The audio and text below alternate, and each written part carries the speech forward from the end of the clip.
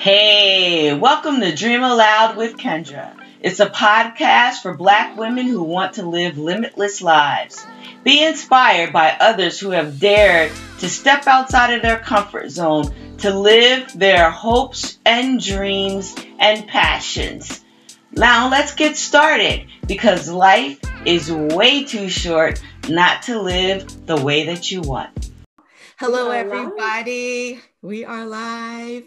I am here with Dr. Ayanna Hardaway. Now, it's hard for me to say Dr. Hardaway because I'm used to saying Tyler. But I'm working on it. I was like, no, she is Hardaway.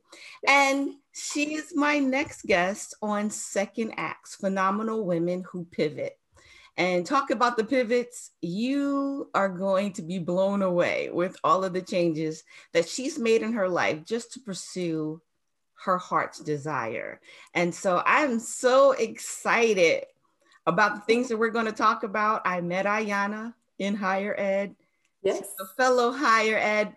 Were you working on your master's or your PhD when we met? I think you were finishing up your master's. When we met, I had finished the master's, but I was working on the PhD. I was probably applying to the PhD programs. Okay. Mm-hmm. Okay. Yeah. So you're still in grants management. Yes. But this series is about following your heart. Yes. Carving out the spaces that you need to carve out to live life on your own terms. Mm-hmm. I call it live, work, and play your way. That's the only way to live life. You only get one. There are no do-overs. And so this Second Act series is about all of the pivots that we make to live the life that we want. And you're part of my under 40 set. So I want to let everybody know you're never too young to make it. You're never too young to just follow your dreams. And if you follow your dreams from the beginning, there'll still be pivots, but it won't be those big 180s. You might be a 90-degree turn, 45, never a straight line from point A to point B. That's the shortest route, but we never get to take that. Life takes us on turns and different things, and we just have to roll with the punches and just be resilient. Absolutely. So, tell us what you're doing now. Absolutely. Well, thank you very much, Kendra, for having me and for inviting me into this space. I just have to say I'm so excited to be with you and to be part of this. So I am currently, I have several hats, and I guess it speaks to the pivoting and really finding a way to marry all of my experiences and my passions without compromising one or another, right? And so currently, I am a contracts and grants officer for Stanford University. I work for a national laboratory there, a recent shift in career for me. Congratulations. Thank you. And I'm also a critical qualitative researcher and sort of an educational sociologist. It's very novice and still sort of early career in that way. But I defended my dissertation from my graduate program in 2019. And it's just been an interesting ride. So I have about 12 years of experience in higher education, working in higher ed administration. And I've always had an interest for just critical scholarship and the collegiate experiences of Black students and particularly Black women's experiences. And so I worked in contracts and grants and sponsored projects for a number of years while pursuing graduate school. And I came to a point where I was sort of trying to decide which direction I wanted to go in with this idea that I had to choose and pick which direction. And so I'm proud that I'm able to sort of combine, again, all of the experiences that I've accumulated over the years. And I'm still able to engage in research and to engage in scholarship. I enjoy writing. I enjoy meeting people. I enjoy centering the experiences and using critical discourse and inquiry to do so. So it really has been just an amazing journey. You get to do a little bit of administration, research, and you're an instructor as well. I teach as well. I do. I teach as an adjunct. So that was the other part of it. I think once I was able to decide that I'll stay in grants management, because I also have an interest in policy. And Kendra, I've always sort of found myself in these positions of just leadership. I'm just a talker, and I like to solve problems. And that was natural for me at a very young age. I mean, I can remember seeing pictures of myself as a kid with like a clipboard, you know, like I was taking notes at the family dining room table. And so I was just always trying to, you know, identify the collective voice, you know, figure out solutions and mobilize and organize. And so policy is really what spoke to me. And working in grants administration allowed me to engage with policy in higher ed in a way that I probably couldn't do in a classroom, right? But I'm able to do both, and I'm able to sit at the table to engage in policy to help, you know, develop, you know, policies, and again, make institutions more equitable. And that's sort of the area that or the approach that I take in my research. I want to take you back. You talked about when you were young, when you were a little girl with the board and all that good stuff. So you pretty much figured out what you liked and didn't like as a child. There's your clipboard, you're following, you're looking at people, you're analyzing them. Right. Yeah. So as a child, you know, so I am sort of the poster child for the proverb that it takes a village to raise a child. And so I was raised by my grandparents and a host of aunties and uncles and cousins and other mothers and community members and all of that. And so I had a very unique upbringing in that I was able to absorb different experiences in different generations. So I'm really old school, being raised by grandparents, right? And so I grew up in North Philly, and my grandparents had a garden, a patch of land in the middle of North Philly. Really? Go ahead. Yes. We grew our own produce, you know, and so after school, I would be in the garden picking produce and learning how to clean greens and learn, you know, just all of these different experiences that really gave me sort of an insight into, you know, again, generational experiences. And so are your grandparents from the South? They are from the South. Where are they from? They are from North Carolina. Either Florida, Georgia, South Carolina, North Carolina. And they took their traditions with them. Yes, they did. You had a garden in the back. So you were picking greens in North Carolina.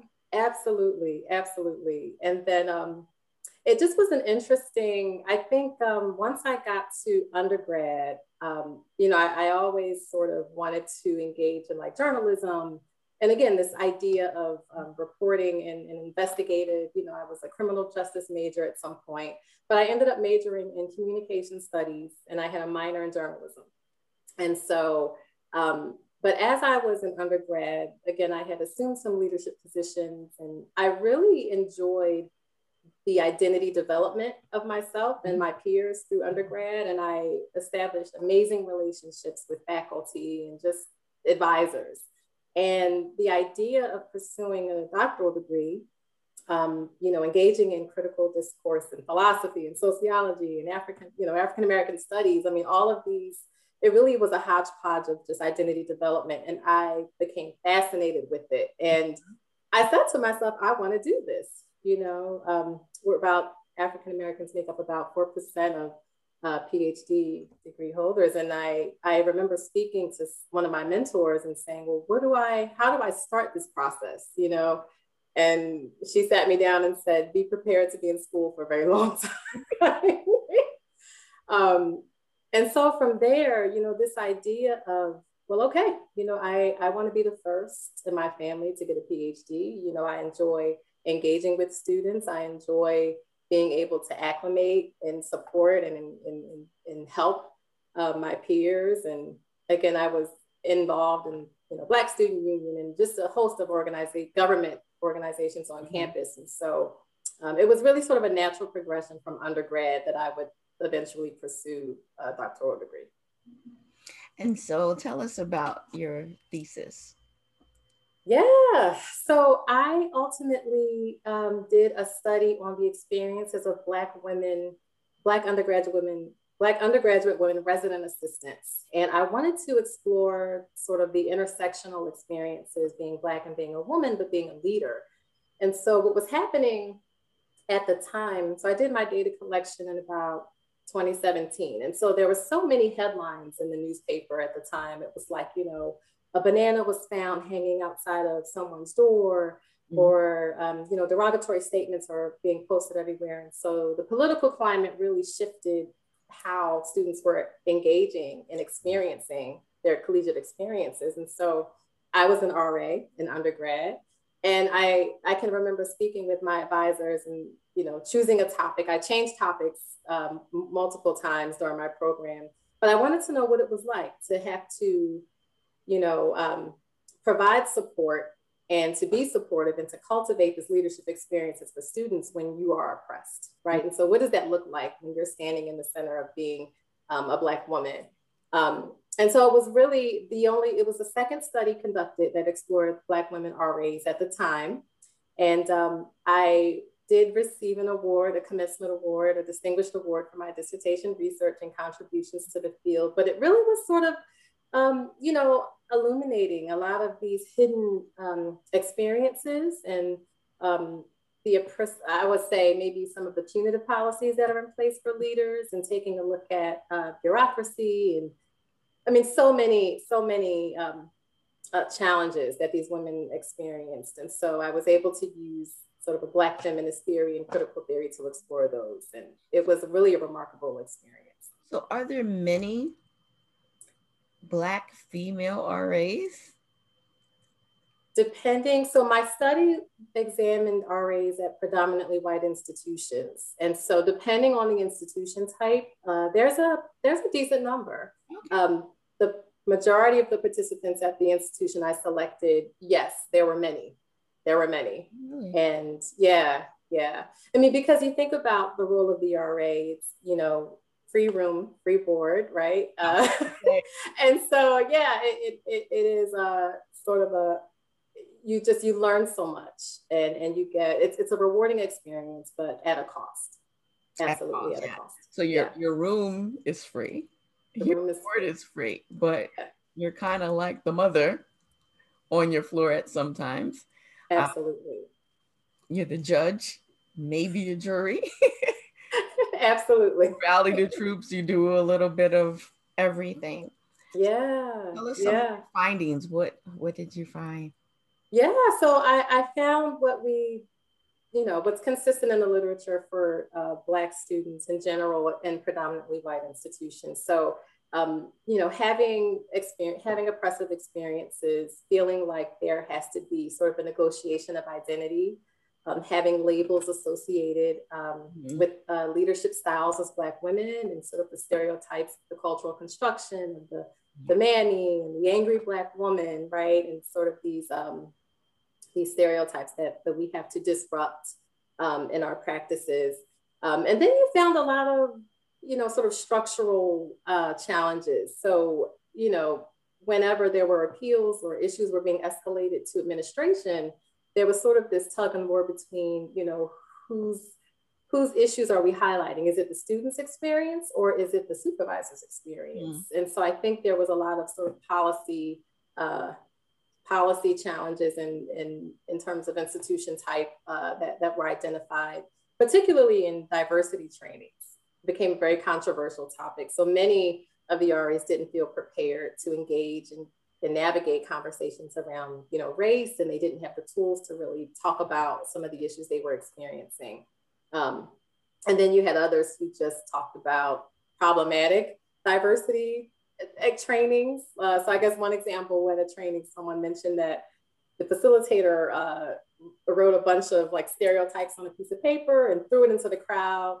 And then you would pick it up and talk about why, you know, that term was derogative or why that was an issue. And so just very problematic sessions and things of that nature. So the implications, again, sort of delve into, you know, how can we best prepare and take into account the experiences of Black women in particular, because RAs are typically student leaders anyway, right? And so you want to make sure that you're soliciting their advice and inviting them to the table when you're developing trainings, and just really centering their experiences. Yeah. So that leads me to some of the questions that I have about cultural conscious education. Mm-hmm. So cultural consciousness in education. Yeah. How does that benefit everyone involved? And what happens when it's absent? You know, I think this racial reckoning that we're in, particularly now, given the pandemic, given the murders, you know, just everything in terms of what we've experienced over the last year alone, it is essential that we center and think about cultural consciousness at every level. So higher ed is sort of my focus, and the ways in which I think about that are institutionally. It's not really, it's kind of rethinking and reframing the entire institution, right? And so identifying ways to cultivate, you know, scholars and the scholarship. And, you know, when I look at a syllabus, and as I'm developing my own syllabus for my courses, I'm thinking about who am I including? Who am I centering? Mm-hmm. Whose voices am I bringing to the table for the students to, you know, be exposed to? In pre-K through 12 setting, oh my gosh, I mean, it's beyond the teachings. It's really a structural challenge. And I think when we look at even, you know, punitive policies and suspensions, and we think about, it's really how violence is being enacted towards our children. And so I think it's critically important that we have to have stakeholders at the table who are developing curriculum and centering particularly culturally relevant pedagogy into the classroom. Yeah. And you mentioned high school and you know, the great higher ed, the grade schools, the high schools. We didn't have metal detectors and that kind of thing going through. Now you have your metal detector, you have your conveyor belt. It's like you're getting on an airplane just to go to the classroom. Yeah. What kind of environment, what kind of mental state does that put our students in? Yeah. That's funny, Kendra, you mentioned it. I actually did have a metal detector. Oh, you did? I did. Yeah, because you're a little younger. You're in my 40 set. Well, yeah. And I went to the high school for creative and performing arts. I can't remember if we always had that metal detector, but I do remember there in the high school of creative and performing arts. So we had a on stage singing, you're a flautist, so you're playing, but you still had to put that flute on. We had to put, absolutely. You know, I think, unfortunately, I think a lot of students are numb to it, right? It's just become their way of existing and their way of knowing. And, you know, it sends a signal, right? It definitely sort of reinforces this idea or this just sort of, I don't know, it's this sort of discourse that, you know, we have to be policed in policing in schools, right? And so I think it makes it normal to be policed. Absolutely. When it's normal to be policed, how do we know that we need to make a change? Absolutely. And then you think about, you know, just, and I think it does affect the way in which we navigate spaces later. And that's a little bit of tied into my journey as well, because I can remember being in professional spaces and still sort of feeling like, I don't know, just having this like target on my back. And we feel that as Black women anyway, but you're sort of socialized to think that you can't mess up, you can't ask the wrong question, you can't. And I'm used to being the youngest one in the room, you know, one of the only Black women in the room. I started working at the institution where we worked together just a little after a year of undergrad. So I was very young and navigating an executive administrative role and being around predominantly, you know, white men and having to navigate that space and constantly feeling like I had to, you know, submit or be perfect or absolutely. So it does tie into this sort of social identity that we all develop. And I think it's been an interesting journey for me because I'm very intentional in trying to disrupt that and pivot in any way that I can, and in terms of developing the tools and just absorbing what I can in spaces so that I can leverage that capital, you know, turn it into my benefit, and then sharing the resources with the collective. Yeah, I think like, and we'll just name the institution, it's Temple. Yes. We love Temple. We love Temple. I was used to being the youngest. When I showed up there, I was the youngest. And, you know, I had the opportunity to take on different tasks, just move laterally. Yeah. In the Network Operations Center, and I found out that I love project management. So I was doing project management for IT. Yeah. Took me out of the office in the computer, right in front of the computer screen, and I was able to start doing planning. But I still knew my basics from being in the Network Operations Center. And so I was able to navigate those spaces. And technology is was, and I hope that this changes a lot, but it's a male dominated field. And at the time, it was white male dominated. And there were a few women, but they were all teaching and or in help desk. And I happened to be the person who was able to do a little bit of everything. Yeah. The men I found to be helpful. I think as long as I didn't know more than they did, or make more money than they did, and I decided that, you know, they had something I wanted, they had some information that I needed to move forward. So I took that. Navigating the spaces has been challenging in some instances, but it's a learning experience. And like you said, once you learn, then you want to pass that information on to someone else. And I think because we were in higher ed, there's more, it's a more liberal space. Yeah, definitely. So it gives you more opportunity than you would have had in the corporate space.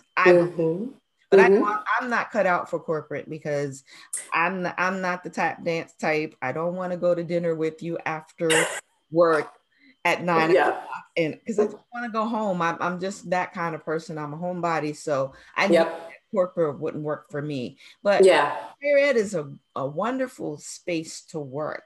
Yes, especially you can get a free education. You can get a free education. Children can get a free education. So absolutely talk about that.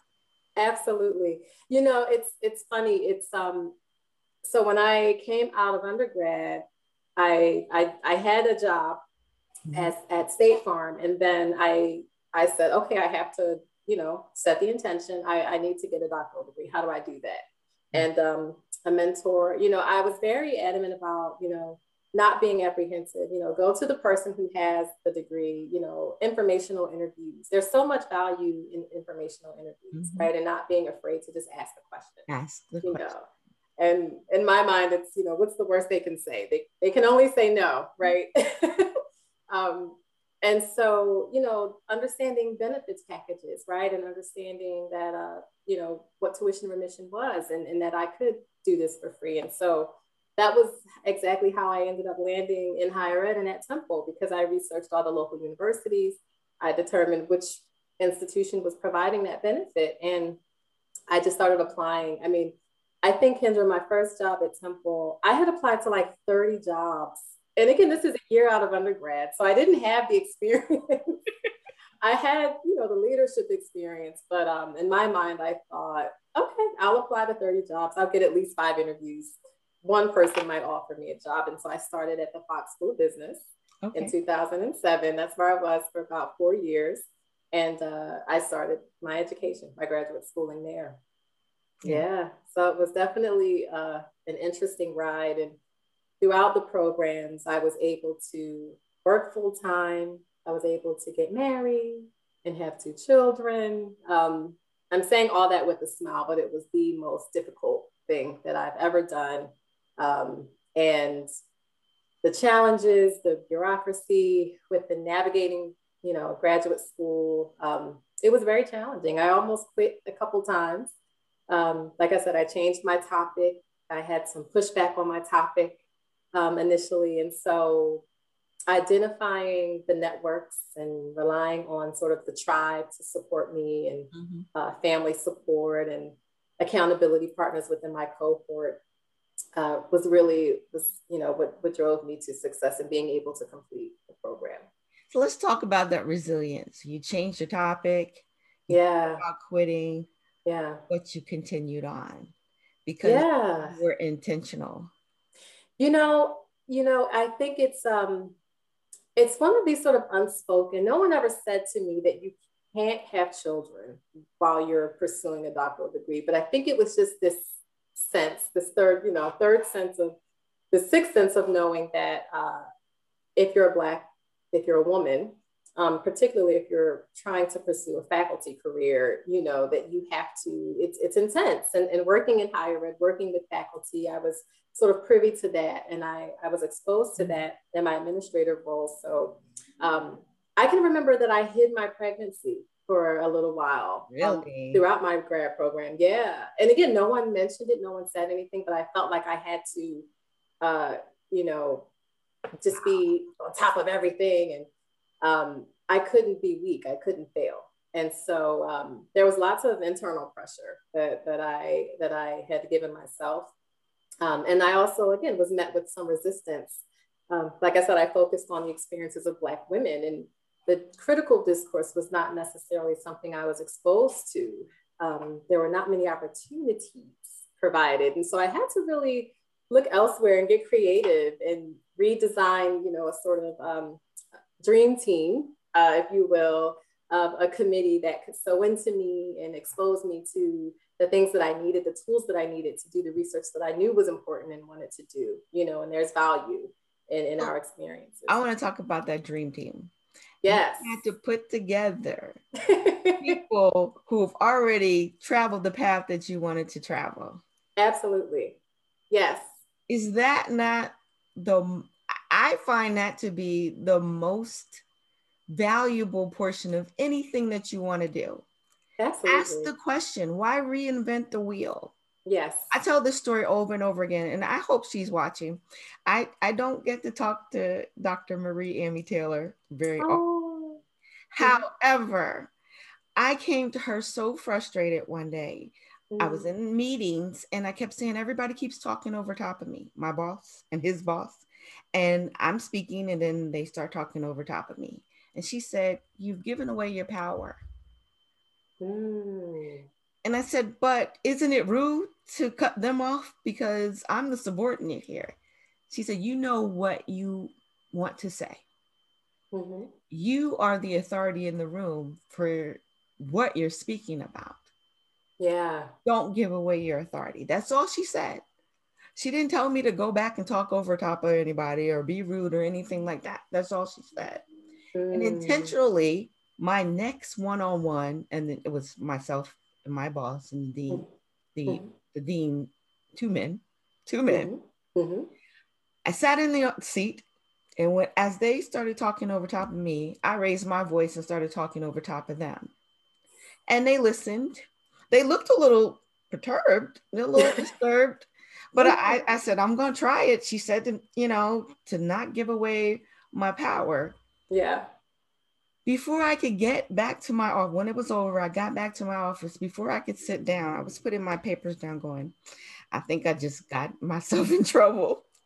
I think I just overstepped my bounds. My boss came to the door and he was like, yes, that was the best meeting ever. And you should keep it up. And I was like, oh, all I needed to do was be rude. And like I said, she didn't say be rude. Yeah. Then where I was going. Yeah. Yeah. Wow. Giving away your power. 5 words. Change the trajectory. Leadership.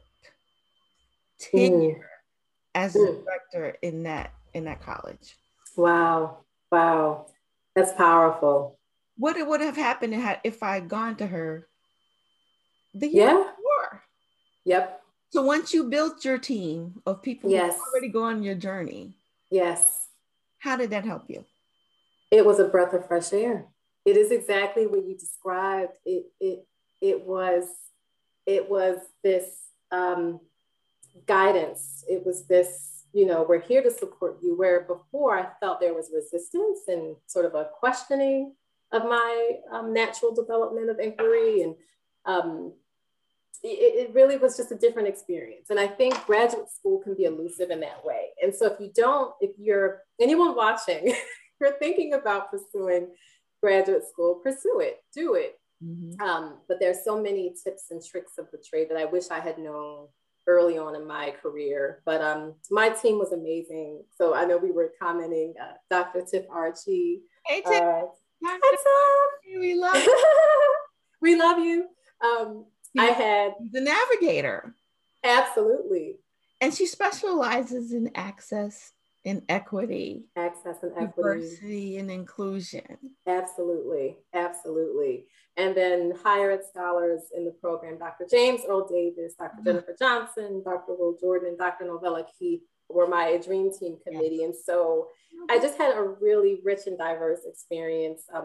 I've learned so much from these scholars, but they really did sort of push me. Mm-hmm. And it was just like a warm hug, the entire experiences. And there were moments where I thought am I done yet? And they said, no, we're going to push you to greatness. Keep going, get more participants, get more data. And so I appreciate that experience. And again, oh my God, Kendra, I can remember working, again, I was working full time, but I would get into the office 7:45, work until 5, and then stay in the office between 5 and midnight, and so there were days when it was just, it didn't seem like I could do it. But again, having that support, my husband and family, it ended up working itself out. So it is a collective degree. Yes, it is a collective degree. I subscribe to we, not I. And so, that it definitely was a family effort. So, yeah. Family, community effort. And get a mentor, people. Get a mentor or mentors with an S. Absolutely. It's so worth it.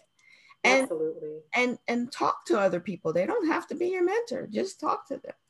Figure out what they did to get what you want. Or maybe it's not what you want after you find out what they had to do to get there. But at least you can make a decision on if you want to move forward with that. Absolutely. I want to go back to the culturally relevant education. Okay. How important is it? And you're the mother of 2 beautiful daughters. Yes. How relevant is it? How important is it for them to see themselves reflected in the curriculum? It is of extreme importance. And I just can't say that enough. I think that there is a power, there is sort of a breakthrough. And once you learn your history, I can just remember having conversations with friends and my peers, and the level of cultural history and knowledge that we learned throughout our schooling. I mean, we learned so much more from family. We learned so much more outside, and we learned so much more within a collegiate setting, right? And so I just can't say it enough that we have to be the teachers. It has to start at home. Yeah. And so while I would implore institutions and put the pressure on institutions to step up and to enact this change, it definitely has to start at home. And we are very intentional as parents and exposing them to nothing else. Everything that they see, everything that they're exposed to, again, just sort of valuing and highlighting the cultural richness of our history and our heritage, and making sure that they see themselves within that. History Absolutely. And heritage. That's Absolutely. You can find me at the intersection of culture, community, and technology. So history and heritage, it builds resilience. Yes. It builds pride. So wherever you stand, you can stand in that. That doesn't make it It doesn't mean that things won't be difficult, but you have something to go back to and remember your greatness. And so what do Absolutely. you say to the people who are watching? Yeah. What do we need to do to ensure that our children are prepared for success? Mhm. And this is twofold because I want to talk about success too. What's our Yeah. definition of success? Uh, Yeah. and how do we make sure that they can show up in their fullness, fully Yeah. confident Black women, wherever Hmm. they are? Hmm. How do we do that? How do we ensure that? So, it really is, and I know the question is centered on children, but I'll just say this in general, because again, I learned some of this later on in life, but I think that there are moments where we think that we can't, right? Or we think that we're not supposed to. And I mean, there's still moments where I have a little imposter syndrome and I'm in a space and I'm a little hesitant or apprehensive, but we're in the space. And so we need to take up as much space as we can and to assert and to not give away our authority. So particularly with children, I think it's in the way that we allow them, this sort of freedom, this sort of allow them to question and allow them to think. And I think there's sometimes this sort of cultural, we want to mold and we want to manipulate, but just really allowing our children to engage with the world, right? And to have a freedom and to cultivate that identity and to encourage, inquiry and questioning. And it's not a negative. We shouldn't look at that as a deficit, right? And So that's a new way of thinking for us, because it's, culturally, yeah, Black children aren't allowed to question certain. yeah. Now Well, yeah, I'm all for the reverence of elder. yes, yes. I'm all for putting a handle on an adult's name and not calling Mm-hmm. them by their first name. Yes, However, the you don't engage in conversation with this one and that one, and you can't ask this kind of question. I need to see that stop. Because yeah, stop us, because we're waiting for permission. We're giving yeah. away our power because we're learning different things in different spaces. Absolutely, absolutely. And that's a whole, so in the familial setting, yes. So the questioning piece was more so within an educational setting I was referencing, but absolutely within family dynamics and family structures. And I have to just pivot one moment to say I'm so inspired by your work and your genealogy research and your book. And it really is making me think about projects and things that I want to do as well in terms of just our own sort of familial story and history and things. But I think it's disrupting toxic behavior is absolutely something that's imperative to ensure. Yeah. And I think it's kind of like an oxymoron, because like we're waiting for someone else to toot our horns. And like I said, greatness is all around us. So we Yeah. have to tell the story. Absolutely. There's a place for humility, but if we don't tell our children, they're looking way out here for our heroes. Mm-hmm. And they're right next to us. Absolutely. They're not here forever. Absolutely. So you have to ask the questions, mm-hmm. and record and have all of the information that you can while you can. Mm-hmm. Mm-hmm.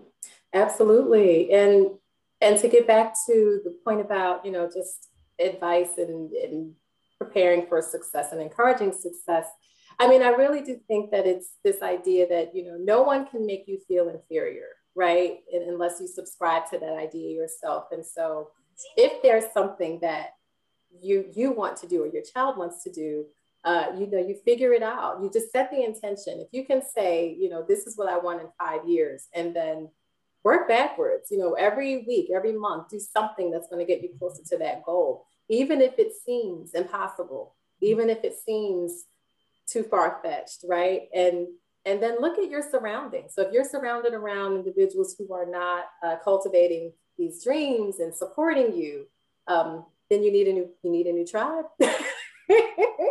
And so, like Kendra said, identifying the mentors has really been, for me, critical in navigating spaces that are unknown and trying to figure out how can I assume and continue this research while I'm still kind of working on this other career aspiration, and how can I marry the two? And I was able to do that through the advice of mentors. And so again, no goal is unachievable. It really is setting the intention and getting creative. Sometimes it's not a linear path.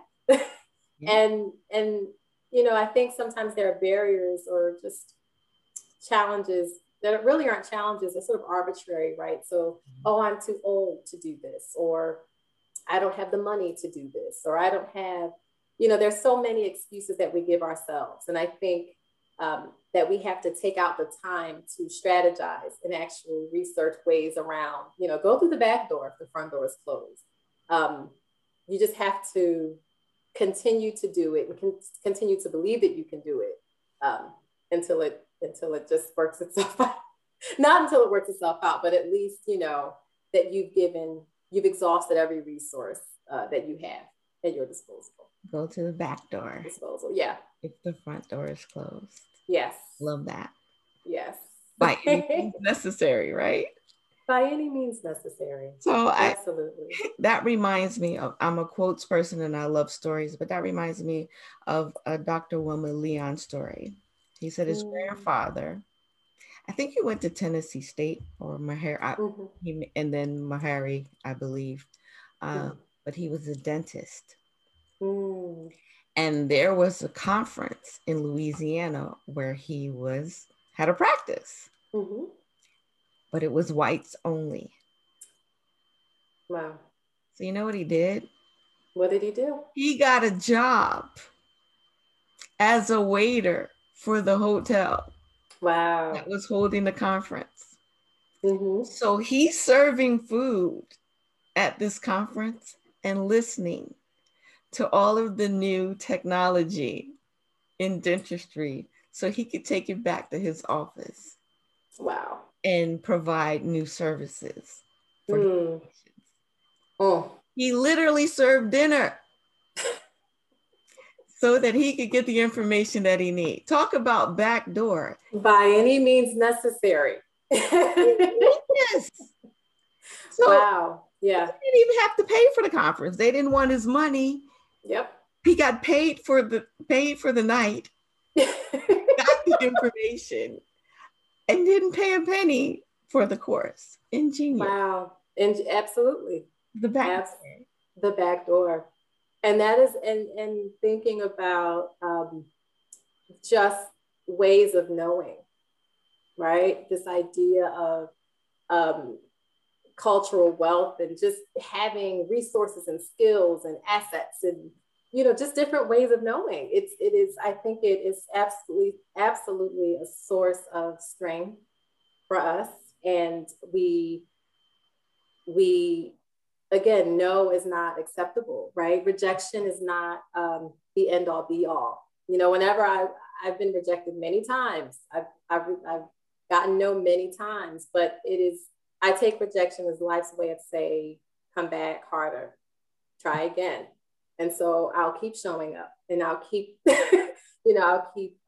asserting myself in certain spaces so that I can, get the nuggets of wisdom that I need, but that is just amazing. And I think it's indicative of just how we navigate and how we come to understand in our worldview and in navigating spaces. Absolutely. So absolutely. You and your husband and your little ones have packed up, left Philadelphia, and headed for the sunshine. We headed to the sunshine. We are in California, reporting live from San Diego. One of my favorite places to visit. Yeah. So, right after, so I defended on March 27th, 2019, with my doctoral degree, and we moved in June. And so, moving was something we had always wanted to do, and it was just a matter of, finding the perfect time to do it. So we're here. We we are just, my husband and I were very impulsive and ambitious individuals. And so having a partner that shares in my crazy it's helpful. Because Valerie everyone says she's so proud. Oh, thank you, Mom Val. That's Your my village. best friend's mother. Your village. My village. Yes. And it's, again, I think it's one of those, in terms of setting the intention, we had been talking about moving for a little while, and I don't think anyone thought we would actually do it until we did it. And, now we're trying to get everyone to move out here with us. Where is it? Like I love the West Coast. I love California, but yes, like if I move, then the nostalgia will be gone. So we try to visit often. Yes. You'll have to let me know the next time. I sure will. I sure will. I was watching Facebook. I said, wait, she's moved. I've moved. I missed it all. I was like, oh, they're moving quickly. That's good though, because you only live once. And if this pandemic hasn't shown us that life is short and you should do whatever is in your heart to do, because what's in your heart is good anyway. Absolutely. And live your purpose, and you have to it out with passion. You have to. And you cannot live for anyone else. You cannot dream for anyone else. You cannot make decisions based on anyone else, and it's, I think it's one of the hardest decisions that we had to make, because family is so important to us. But again, thinking about the overall, we can always come back, right? So if it didn't work out, we'll just go back. You can always. And so I think it really is all about perspective. Things seem much larger than they are. And so, again, as long as you have a tribe and a village that's supporting you, no matter what it is that you want to do, just do it. Just do it, because there are mediocre people doing all the things. I am a firm believer. Perfect, right? No, just you can't be considered if you're not in the running, right? You can't enact and change and engage in change if you're not at the table. And so it's okay, just show up and be ready. Because I will tell you, every time that I submit an application, or it's almost like, I'll just submit it, nothing's going to happen. 9 times out of 10, there's always I'm not ready, or I'm shocked at the response, because I don't think, again, that imposter syndrome, I didn't think that it would actually happen. So just be ready. Be ready. You're brilliant. Be ready. Intention. Yes, set the intention and just go. Just live. I'm a quotes person, so I'm going to remember it. There are lots of mediocre people doing everything. I'm definitely. That's all I will say about that. But I love that quote. We work with them. It really is. Yeah, it's so true. I'm going to write it down and keep it. So I ask every guest, what is your favorite quote? I have many. But there's, I think that the one that I sort of subscribe to, the affirmation I subscribe to, no one can make you feel inferior without your own consent. I read it somewhere at some point in undergrad, and I think it really resonated with me, this idea that, I am my gatekeeper, right? And so as long as I can understand the system, there's institutional oppression. These are things that we can't change. But I will continue to put myself in places in which I can compete, and I can utilize my strengths and utilize my skills, and bring my voice and bring the collective voice in terms of research to the center, from margin to center. And so that's sort of how I've tried to navigate and live my life. And yeah, there are no excuses. You And can do it. we need to be in those spaces because representation matters. Michelle Patterson Wilson says the Hardaways are an awesome couple. Hi, And Sister family. And Michelle. she says, look, I probably needed my reading glasses. And they continue to do great things no matter where they are. We miss you here. Oh, But so happy for your family. we miss you too. So my husband and I worked at Imhotep Institute Charter High School. And so, you know, I am, because we are, you know, it's shout out to Philly and, Yes.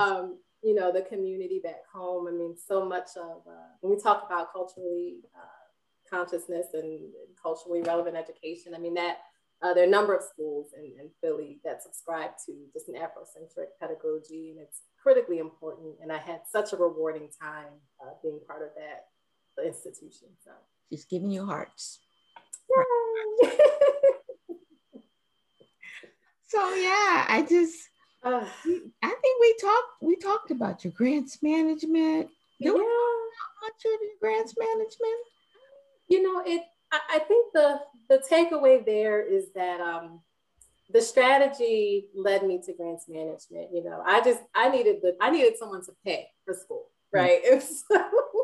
So in my journey, I fell into a lucrative field in learning grants management, and I had great, you know, leaders and was able to learn a lot, and I was able to leverage that experience, and it landed me into the current position that I am in today. And so again, I think I mentioned that I was sort of in this sort of tug of war between which direction I can go in. And fortunately, I'm able to do both. And so I could leverage the experience I gained while pursuing grad school. And I'm able to engage in research through different appointments and institutional affiliations that I have to conduct the research. So you're doing all of that. So you can do all the things. You just have to figure out a way to do it. You can do all of the things. You can do it. So the most important thing, well, I called it the most important thing, but I'm assuming just from watching what I see on your social media, the most important thing for you is family and love. So I got a chance to see your wedding. Oh, yeah. On the Spirit of Philadelphia. So I was looking at the invitations, and my husband designed the invitation. That was so nice. He did that in 15 minutes. Really? So you added culture. Oh, absolutely. Into your wedding. And yes. You made it so it was just you guys. You were having fun. Yeah. It was formal yet informal. Yeah. It looked so nice, and you guys look so happy. Thank you. So, but tell me about the Andikra symbol. The love never loses its way home. Yes. Was that the Asasiadora symbol? Love never loses its way. You know, anyone who knows me, who's watching, my husband, Nate Hardaway, is just amazing. And I think that we, you know, in planning the wedding, it was just fun. And we're just like that. We're not very traditional at all. And so we spent the day together. We got dressed together for the wedding.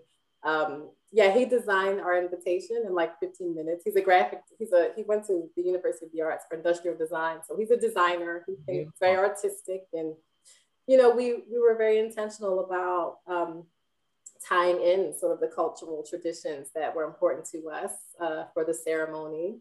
And we just wanted to engage in community. We wanted it to be fun. And so that's exactly what it was. And now I see that with your girls.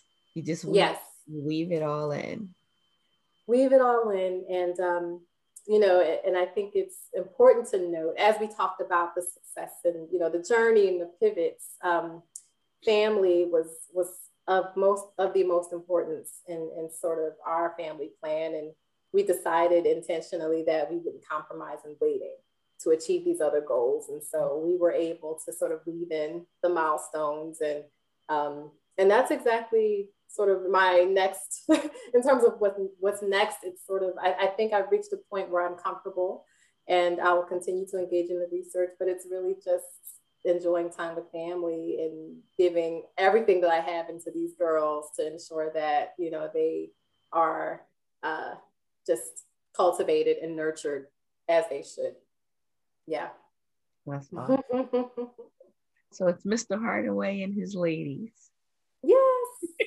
Yes. And I'm watching you guys with your pictures, and you're living life and having a great time. Thank you. We are fortunate. It has all your hard work has paid off. Like you said, you're still in spaces. Yeah. And influencing those spaces, because that's what you were put here to do. Yes. And so I wish you all of the best. We have to do something else. There has to be some type of circle, something to encourage other people.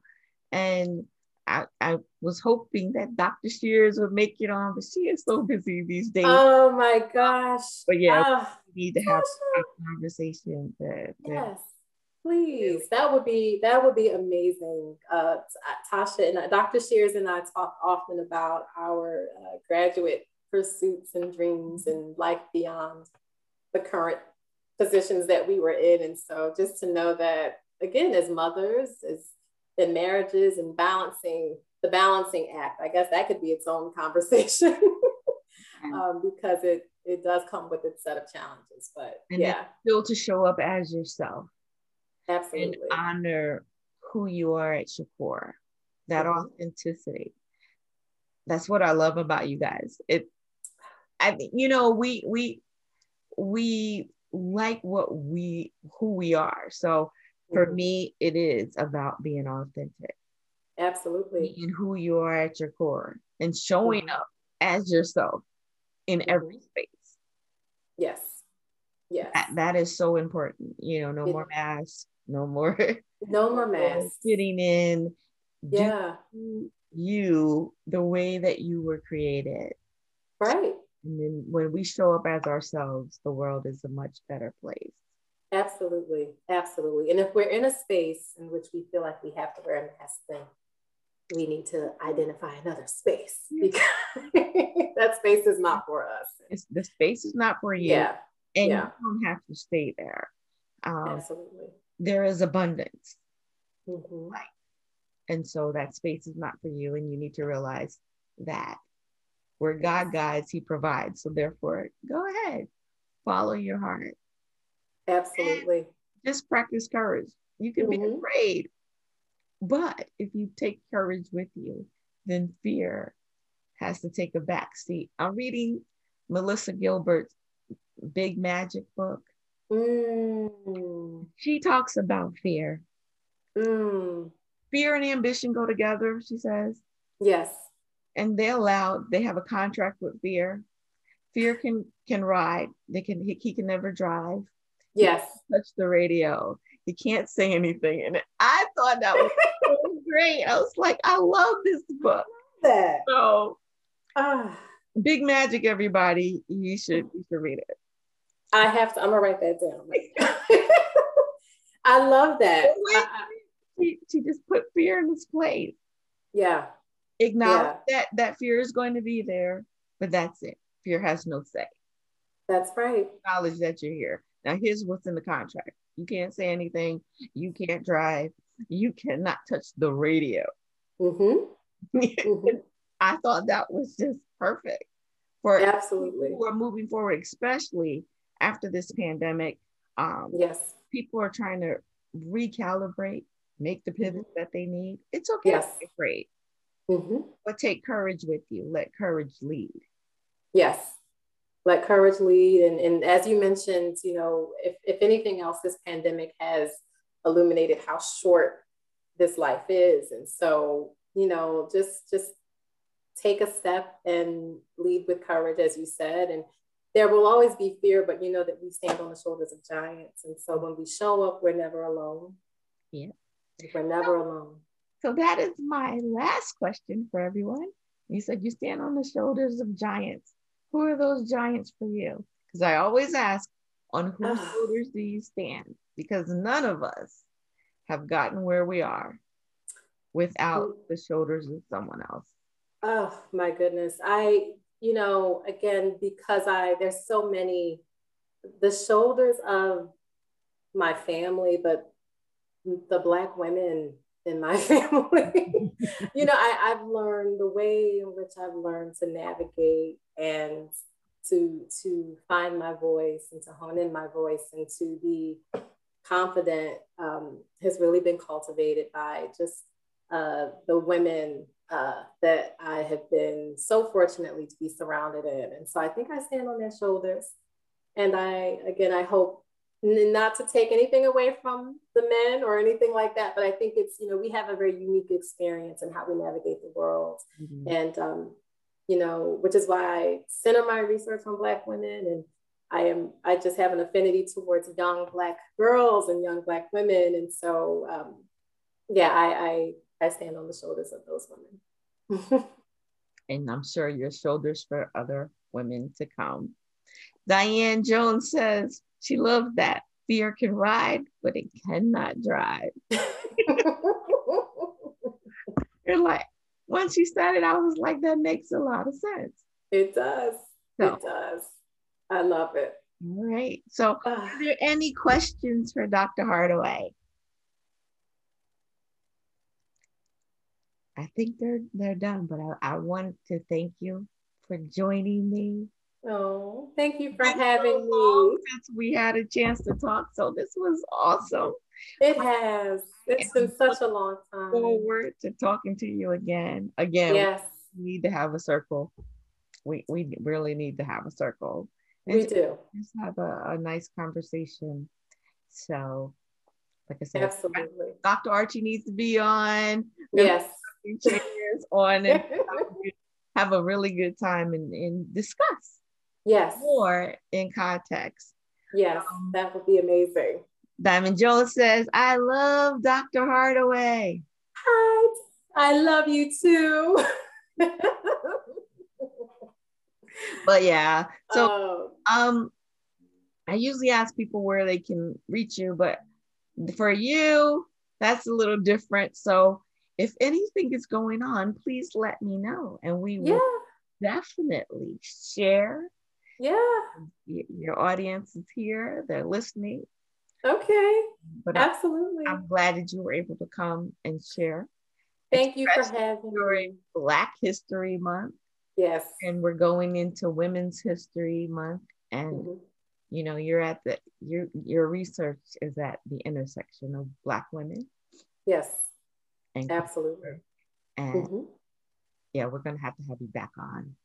Yeah, and hopefully there will be more publications forthcoming this year from me. So I've had I'm so fortunate again with the tribe and sort of the research collaborations. I'm able to work on some amazing teams. So I'll definitely post those. I'm not so, you know, I'm accessible. So I don't think of myself as someone that has like a following or anything. So if you want to reach me, I'm here on Facebook. Yeah, but just keep us posted because the research that you do is just phenomenal, and we're raising lots of Black girls. Yes, and so just to be armed with the information that we need to make sure that they are receiving that cultural conscious education, and that we can empower them to show up as their full selves with pride in who they are. Yes. It's much needed. Yes. And I thank you for your work. I thank you for your time. And I love you. And I'm just so glad to see Thank you for having me. Just following your dreams anytime. Yes. Good. This has just been like a warm hug. And I think that, again, like I said, you have inspired me in ways that you don't understand how. So I will definitely be in touch with you soon regarding some other projects. All right. Sounds good. Thank you, everyone, for joining us. Don't forget, you can find Dr. Hardaway online. She's not hiding. Not hiding. And when her publications come out, we will let you know. Have a good night. Good night. Thank you for listening to Dream Aloud with Kendra. If you like the show, leave a review and tell a friend. I also invite you to join our Dream Aloud Facebook group, where we encourage and challenge our members to step outside of their comfort zone and live limitless lives. I guarantee you will experience true fulfillment when you live, work, and play your way.